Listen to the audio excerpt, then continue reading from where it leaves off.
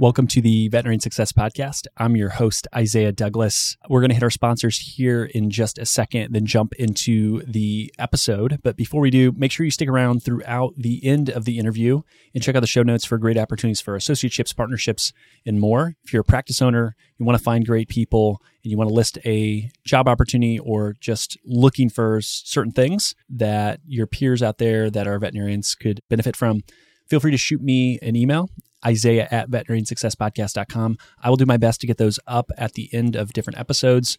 There's no charge for that. My role, my job is to connect good people with good people. So with that, we will hit our sponsors and be right into the interview.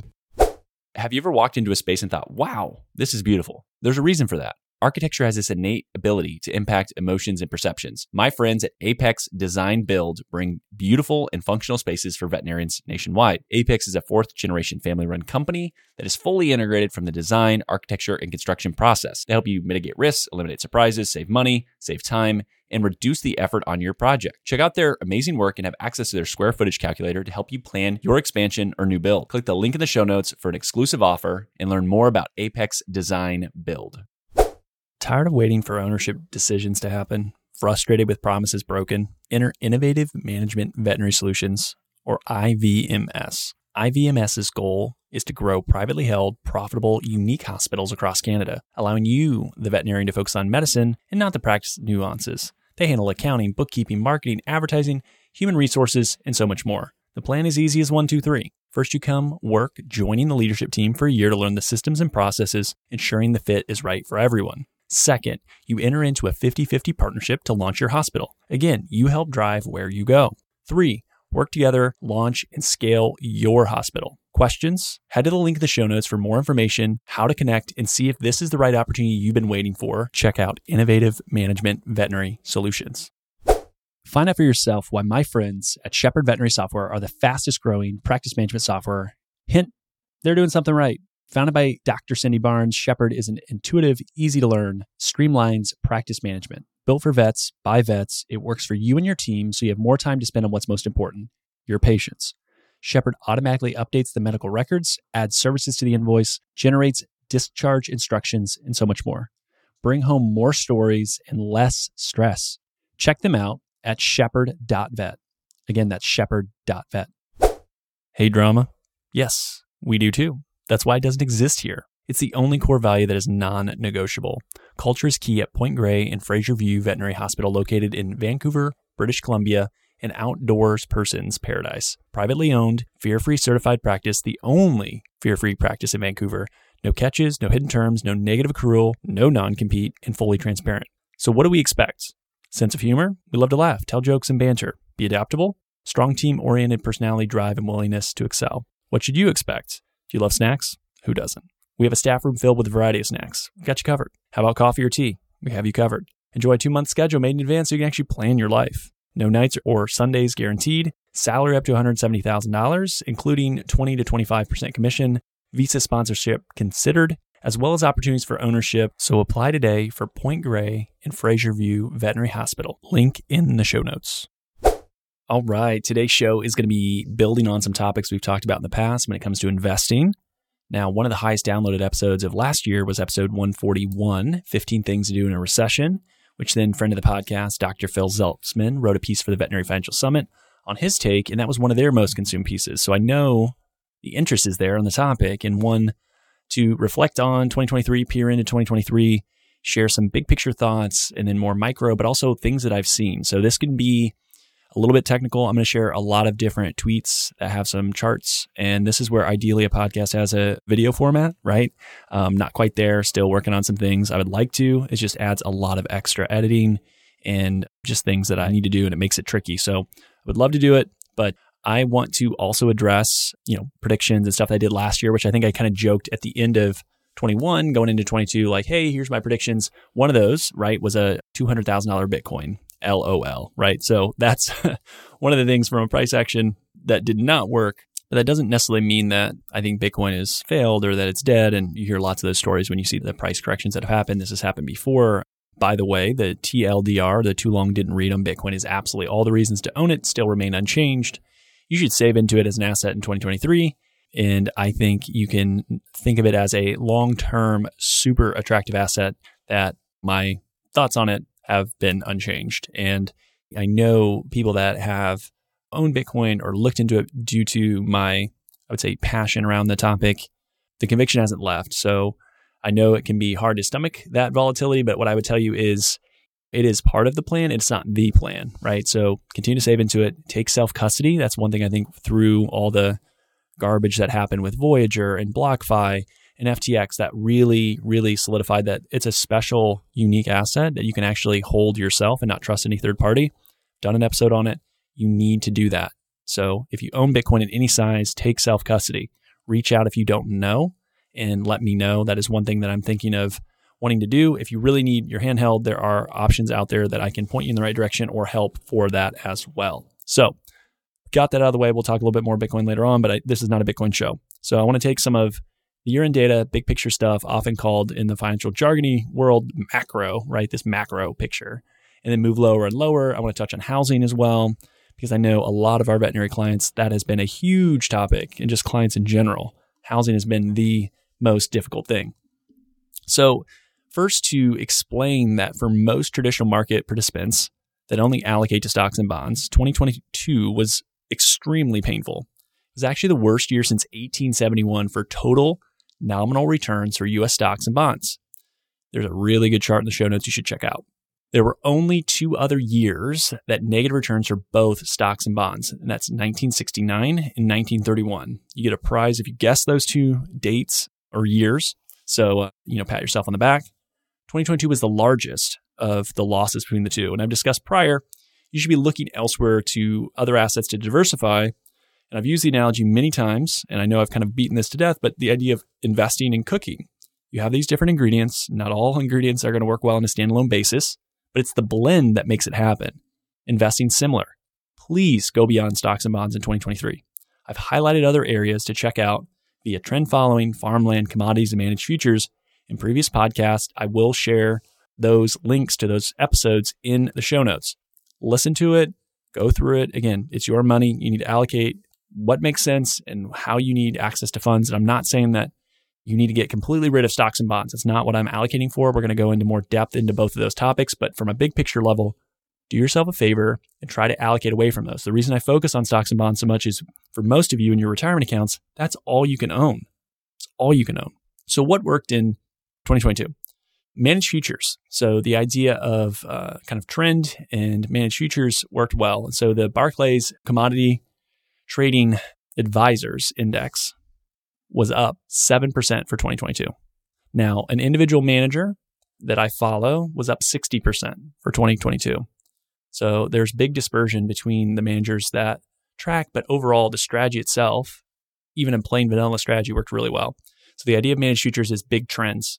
So I was able to make big money on these big moves and trends in 2022.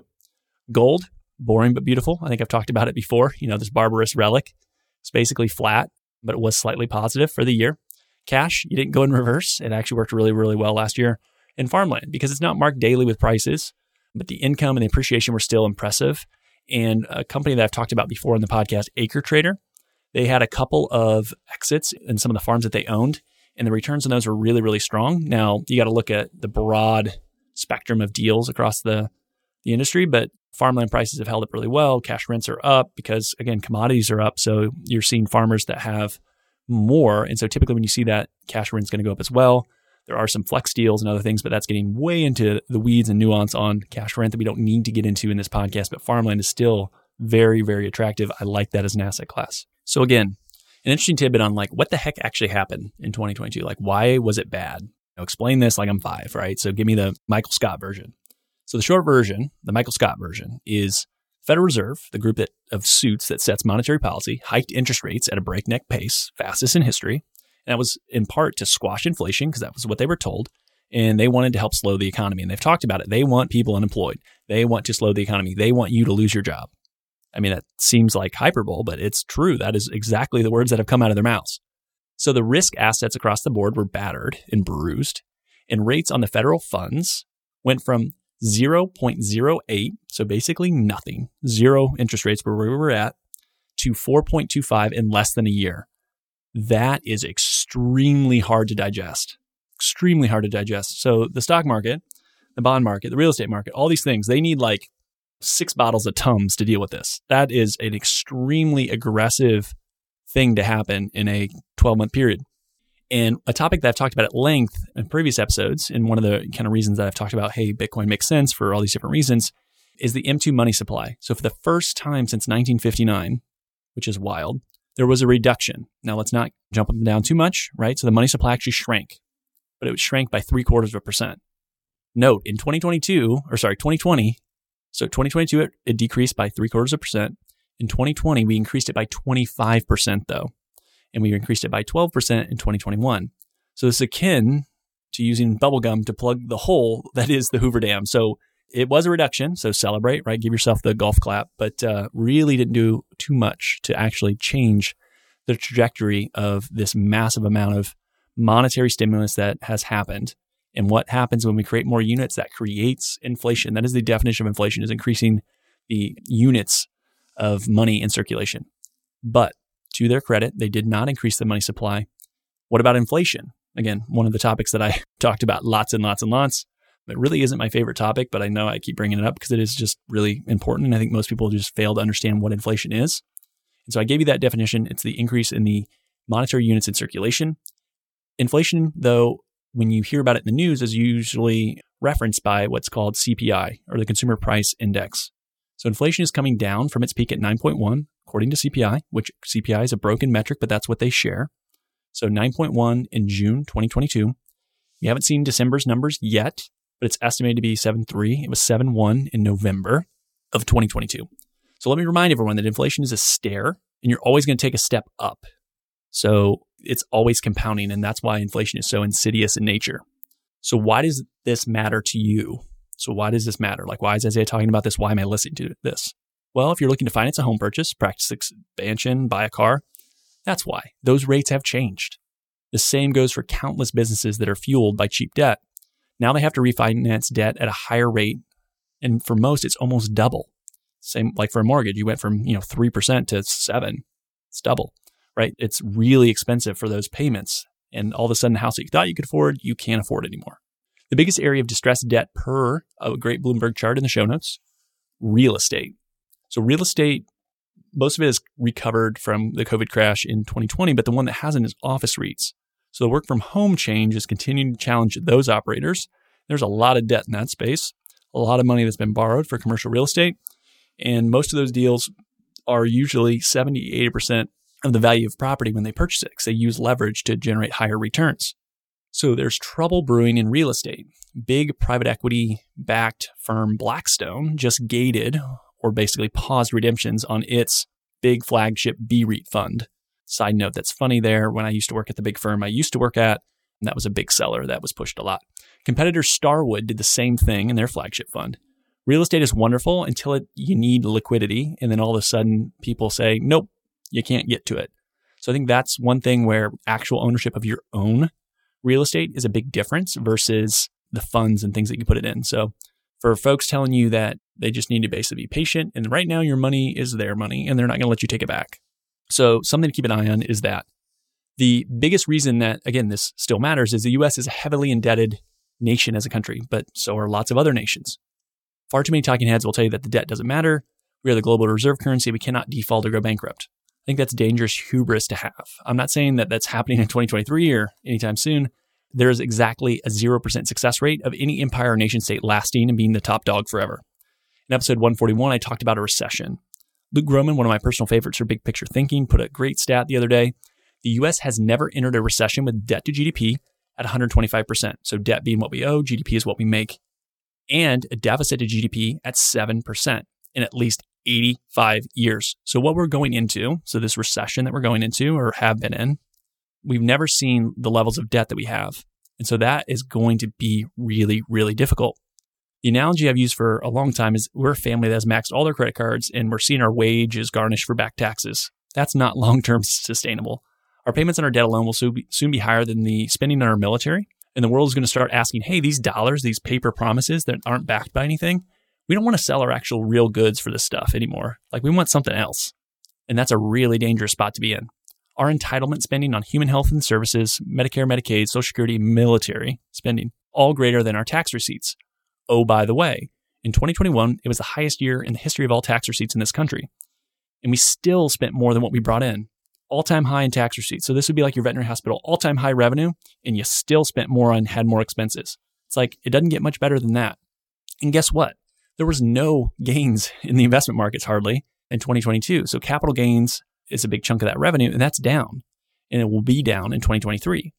There's a great chart that Lynn Alden has shared, the broad stock market and tax receipts in the US. They track really, really close. So when the stock market goes down, tax receipts go down. And that's where we're at right now. So a down year for stocks and bonds equals not a great year for the US government from a tax perspective. So that debt hole only gets bigger. So I hope that helps explain why this all matters. The things that you want and that you're used to financing just doubled in price. The government itself is in a point of well past finding a balanced budget. The $1 trillion question is, how does this end? That I can speculate on, but if you listen to my predictions for 2022, the likelihood that I know exactly how it is probably low. It's all probabilities, and the probabilities are that the government cannot and will not stop printing new dollars to finance operations, which is inflationary, and pushes the values of goods and services higher. You want to own assets, and you want hard assets. I have pounded the table on this. I will continue to pound the table on this. You want to own hard assets. A great example of an asset that you cannot print is oil.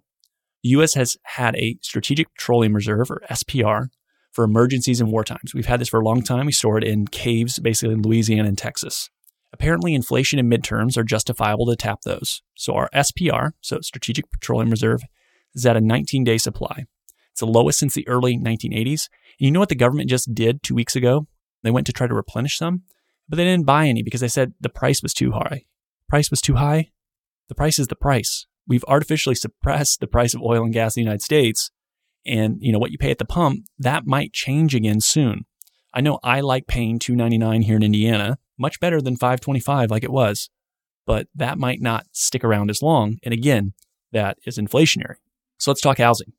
Housing is working through a lot in digesting the massive increase in interest rates, causing homeownership to be out of the reach of most, or drastically cutting what's feasible payment-wise. Let's be realistic. Most people are shopping based on monthly mortgages, not top-line prices. And that mortgage payment has gone up well over 100% in 12 months. We've seen the fastest cumulative change in existing single-family homes during a Federal Reserve hiking cycle. Again, why it impacts you. And so home sales are falling off a cliff. A recent Bloomberg chart and a report showed that pending home sales collapsed 38.6% year over year, the largest annual drop ever. So everyone has hit the brakes. Yet, if you go back to 2021, it was the highest reading on record. So the percent change is wild. It is a huge snap. That rubber band went all the way one way and a snap back the other way. So if you're a home buyer looking to buy, please, please, please do yourself a favor. Be patient. Let some things work out. Let things work through the system. It will be good opportunities for you on the other side of this, but just continue to wait. Do not jump into something that puts some undue stress on yourself. If you're struggling to attract new staff or your team is experiencing burnout, pick up your phone and call Guardian Vets. Through virtual team solutions like after-hour triage, daytime virtual receptionists, callbacks, and telemedicine, Guardian Vets can help you have happy staff, happy clients, and a thriving business. Go to www.guardianvets.com and check Veterinary Success Podcast in the Where Did You Hear About Us section to get a free consultation and receive 50% off your first month of service. Don't wait. Check out guardianvets.com now. All right, inflation. I know I've kind of talked about it already a little bit, so I've defined it. It's definitely not my favorite topic, like I joked about, but I talk about it a lot because it needs to be talked about. And the idea is that target inflation from the Federal Reserve is 2%. That means every year things are getting more expensive, but basically 2%. Well, now they're starting to move and revise that to maybe 3 or 4. Does anyone see an issue there? Doubling the rate of inflation. That makes things a lot harder when you look at decades. And so if you think it's been hard to keep up and you feel like you've been on a hamster wheel just getting the things and living the lifestyle that you want, it's not going to be easier. And so Bill Ackman, who's a famous investor that I don't really care for, but I like this quote and I think it's worthwhile reading to you. I don't think the Fed can get inflation back to 2% without a deep recession. Even if it gets back to 2%, it won't remain stable there for the long term. Accepting 3+ inflation is a better strategy for a strong economy and job growth. The last piece, I totally disagree. We do not need inflation for a strong economy or job growth, but what he's doing is he is reframing where inflation needs to be. So what you'll see is a lot of times people that will get on the news cycles, they're going to put these people in a position of telling the audience what they actually want to do. So they're kind of just priming the pump to let people know, hey, this is what we think we want to do. This is the changes we want to make. So we need to up inflation a little bit here. So Bill, will you go out and talk about it? And then the Dallas Fed, they send out surveys and different people can respond to them. There was a survey respondent that said, never doubt the ability of the Federal Reserve to crush the economy when they intervene to stop inflation. And that is exactly what they've been doing. There's a lot of talk we will move into a recession and see a big deflationary period. And there are really smart people on both sides of this argument. I would rather not guess. I learned my lesson again in 2022 with predictions, right? And be flexible to react come either scenario. I tend to think we see higher structural inflation as energy is something that you cannot print more of and is underproduced, and we really need it. See the SPR comment that I made earlier. Europe is a mess, and globalization of the supply chain is still broken. And as we start to reshore things, that really, really starts to add inflationary pressure if we're going to make that stuff in the United States. But the one indicator that flies in the face of all this is the inverted yield curve. I'll post a great chart. You should look at this when you get a chance. But if you loan money to me for 2 years or 10 years, you'd expect to pay more if you're going to give it to me for 10 years than if you give it to me for 2 years. When that flips, that's usually a bad sign, and that signals a recession. It's been right 6 out of the last 8 times. And that's what an inverted yield curve is, when the 2-year note pays more than a 10-year bond. So we are at a heavily inverted yield curve at the moment, which would signal a recession and likely deflation as companies lay off workers, and the U.S. consumer, which is the growth engine of the economy, cannot spend like they have in the past. And this creates a vicious cycle that all of a sudden you see a big slowdown. But guess what? How does this likely finish? Where does it go from there if we do see this big deflation? If you guessed stimulus and easy money, aka quantitative easing, you've won a prize, because that's what happens is you basically have to revive the economy again. So then it's pumping the engine with more money to get it moving again. And so it's this vicious cycle that is always this overcorrection either way. So right now it is crush inflation, crush the economy. Oh, economy's bad, stimulate. And then you get overabundance, overexuberance, and then you crush. It's so silly the way that this all works. But again, the question is, will we see this big deflationary event? And then will inflation actually come down, or does it happen simultaneously? We live in a credit-based system, which means debt. For the system to run and operate, it needs ever-expanding debt to function. How dumb is that, first and foremost? We have to continue to expand debt to make it run. Second, where we are today, they are trying to constrict that long enough to re-ease without a major, 1920s style depression. It's such a mess. Somewhere in here is where I'd say Bitcoin fixes this, and normally I would, and it does. But I want to reference a wonderful piece in the show notes that I'll link to, and I also publish this on LinkedIn, but it's called Bitcoin is Not a Hedge by Parker Lewis. And there's a great quote in this piece. It says, Bitcoin is not a hedge against inflation. It's the permanent solution to inflation. And those are two very different things. Bitcoin might be volatile, but over the long horizon, it is not a risk. We don't need inflation or an increasing money supply for a healthy, stable, prosperous economy. The term golden age of the world happened under a gold-based system, not one with more IOUs than money. I think that is something that is really interesting to think about. So with that, I want to kind of move into bonds because I talked about it earlier, and I said I would address some of the things that I'd brought up with bonds. So let's talk about bonds. Almost all of you, if all of you, probably own bonds. It's an asset class that's estimated to be somewhere between 125 and 130 trillion. It is larger than the stock market, so the bond market is significantly bigger. And global bonds had their worst year ever on history. Brace yourself for some fun stats. Global bonds worst on record since the index began calculating in 1990. The worst return for the safest, air quotes, and best debt in the world, U.S. Treasuries, in more than 50 years. The U.S. Treasury aggregate total return was negative 17.4%. Things could get worse if we've just structurally moved into an interest rate increasing environment versus the past 40 years of falling interest rates. Even just a steadily upward gradual increase will gravely damage bond returns, as these returns are all math. The duration or the term or of length of ownership of a bond, 5, 10, 20 years, is impacted by rising interest rates, where the longer duration, the 20-year, would be impacted more the 5-year. If interest rates go up, bond prices fall. And if they go down, prices go up. So back to our inverted yield curve discussion, people are betting on rates falling when they buy a 10-year bond paying them less than a 2-year bond. because they think, hey, I'm going to lock in this rate that's going to be higher than where it'll be in the future because they're going to have to cut interest rates. And the reason they do this is because historically, when a recession comes, rate cuts have been the cure. That's the antidote. What happens when that white knight doesn't arrive? That would be really painful for a lot of folks.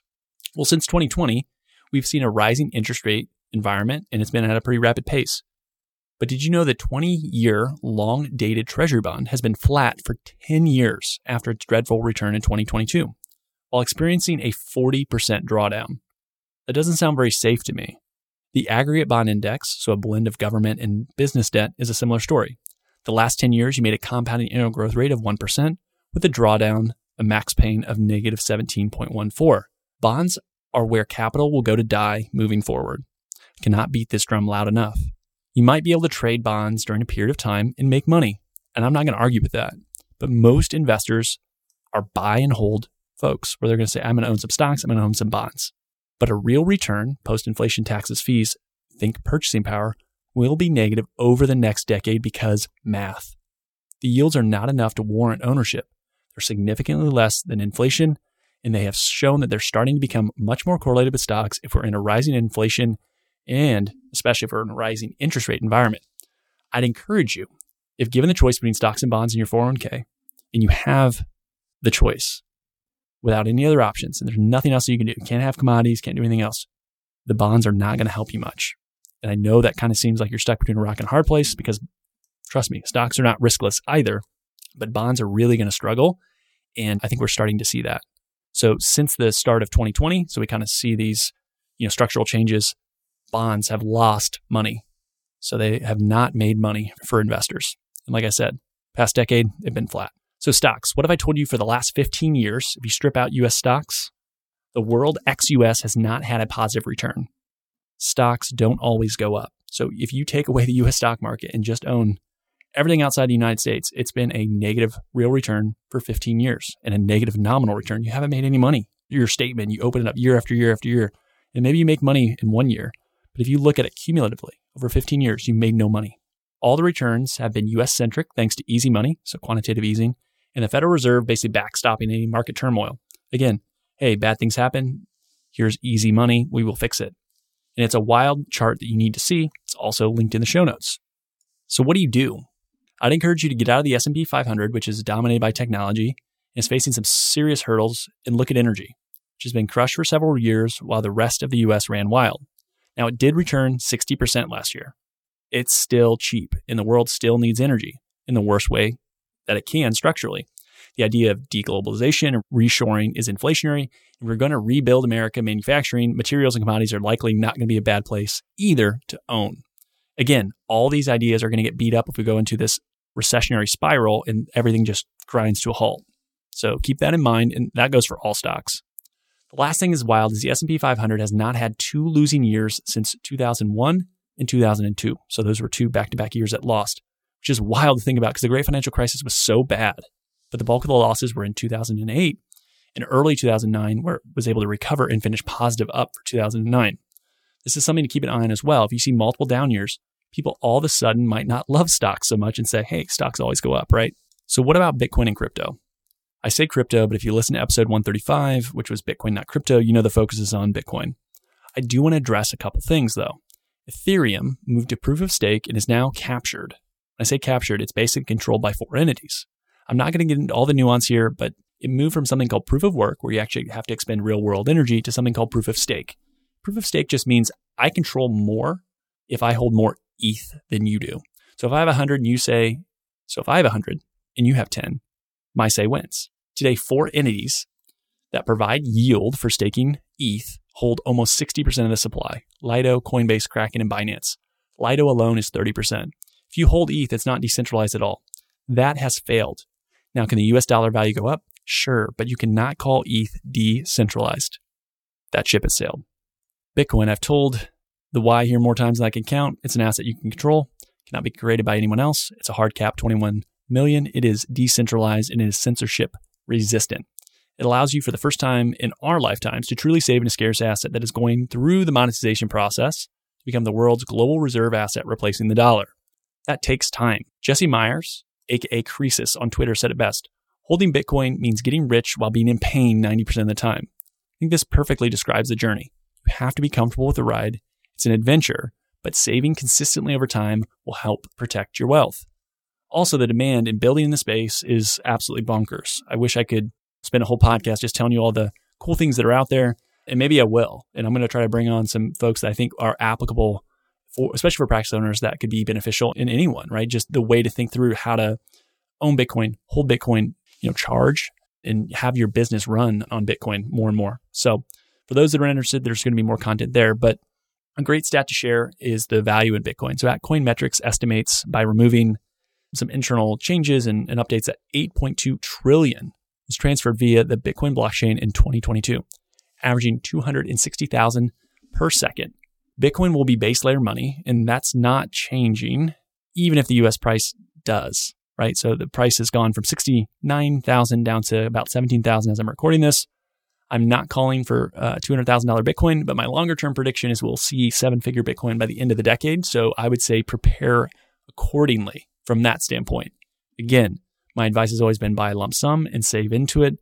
Don't do something where you're borrowing money, you're putting yourself on leverage to make something happen. I think that is where you end up in a sad space. So to recap everything, what I would tell you is I think the name of the game in 2023 is going to be survive. The reason I say survive is it's not going to be a year where you're going to feel really great about investing, the world, all these different things. But there are a handful of things that you can control, right? You can control what you're doing in learning from a CE perspective. You can figure out, hey, if I want to be a practice owner, how can I identify opportunities? Because I think there will be opportunities to form partnerships or do joint ventures or buy out a practice with someone that's older that just doesn't want to do it anymore because they're just tired. Those are things that you control. You can control saving, and you can control putting some funds in various different things outside of just stocks and bonds. And so if you have, hey, the majority of my assets are in my 401k and it's all stock or bond related, go start allocating something outside of it that will complement it. And I think that's the best advice that I can give you. I hope you will check out some of the links in the show notes because a lot of those charts are super, super impactful. There's so many more that I've been kind of accumulating, reviewing, chatting through that helped drive some of this conversation. And then I want to hear questions. So if you listen to this and you're like, holy cow, that's a lot of stuff. I have a bunch of questions. Please join the Facebook group, write in those questions, and I will do my best to answer them. The goal is that I want it to be helpful. And so if this is something that you found helpful, let me know. If it's something you didn't like, let me know that as well. Thank you so much. And until next time. All right. So there are a lot of new job postings. I'm going to read through these. Again, please let me know if you reach out, connect with anyone, and this becomes a full-time or part-time opportunity for anybody. So the first one is a Central Indiana private practice equine or companion health practitioner, Janison Veterinary Clinic. So JVC is a 6-doctor, team-oriented, AHA accredited hospital with a focus on progressive veterinary medicine, quality patient care, and excellent client relations. 4-day work week with rotating Saturdays, dedicated assistant or licensed veterinary technician. Compensation is a base and bonus structure. Lots of benefits, too many for me to list. Bayside Hospital for Animals. Great work-life balance in beautiful Fort Walton Beach, Florida. Minutes away from the beach. Who doesn't love that? No weekends, Monday to Friday, 8 to 5. No on-call or emergencies. Currently a 2.5-doctor, non-corporate, small animal practice. Lots of growth in that area. Associate position, happy to offer mentorship for new grads. ProSal with lots of benefits. Too many for me to list. Newport Veterinary Hospital, Newport, Vermont. Growing, thriving, rural small animal practice with a touch of daytime urgent care on the Vermont-Quebec border. Seeking the right veterinarian to enjoy the team. Full-time preferred, but part-time considered as well. Privately owned, value the staff and doctors equally with clients and patients. Core values are integrity, motivation, empowerment, cleanliness, education, and compassion. If you love the outdoors, Vermont's hard to beat. List a ton of stuff for you to do there. And on compensation, basically, it's bottom line, you can write your own ticket within the boundaries of production. The goal is the forward-thinking owner is reasonable, would love to chat and build something that fits for you. And so there are open discussions there on that front. Associate veterinarian, part-time or full-time, Fulton County Veterinary Clinic in Indiana. Are you looking for an oasis in the chaos? Do you want to be valued for your individuality and ingenuity? They offer and strive to foster a fun, fast-paced work environment while providing quality patient care, utilize support staff effectively, so that the doctor is available to do more medicine and less time doing paperwork. No emergency on call, no after hours, no weekend work will ever be required.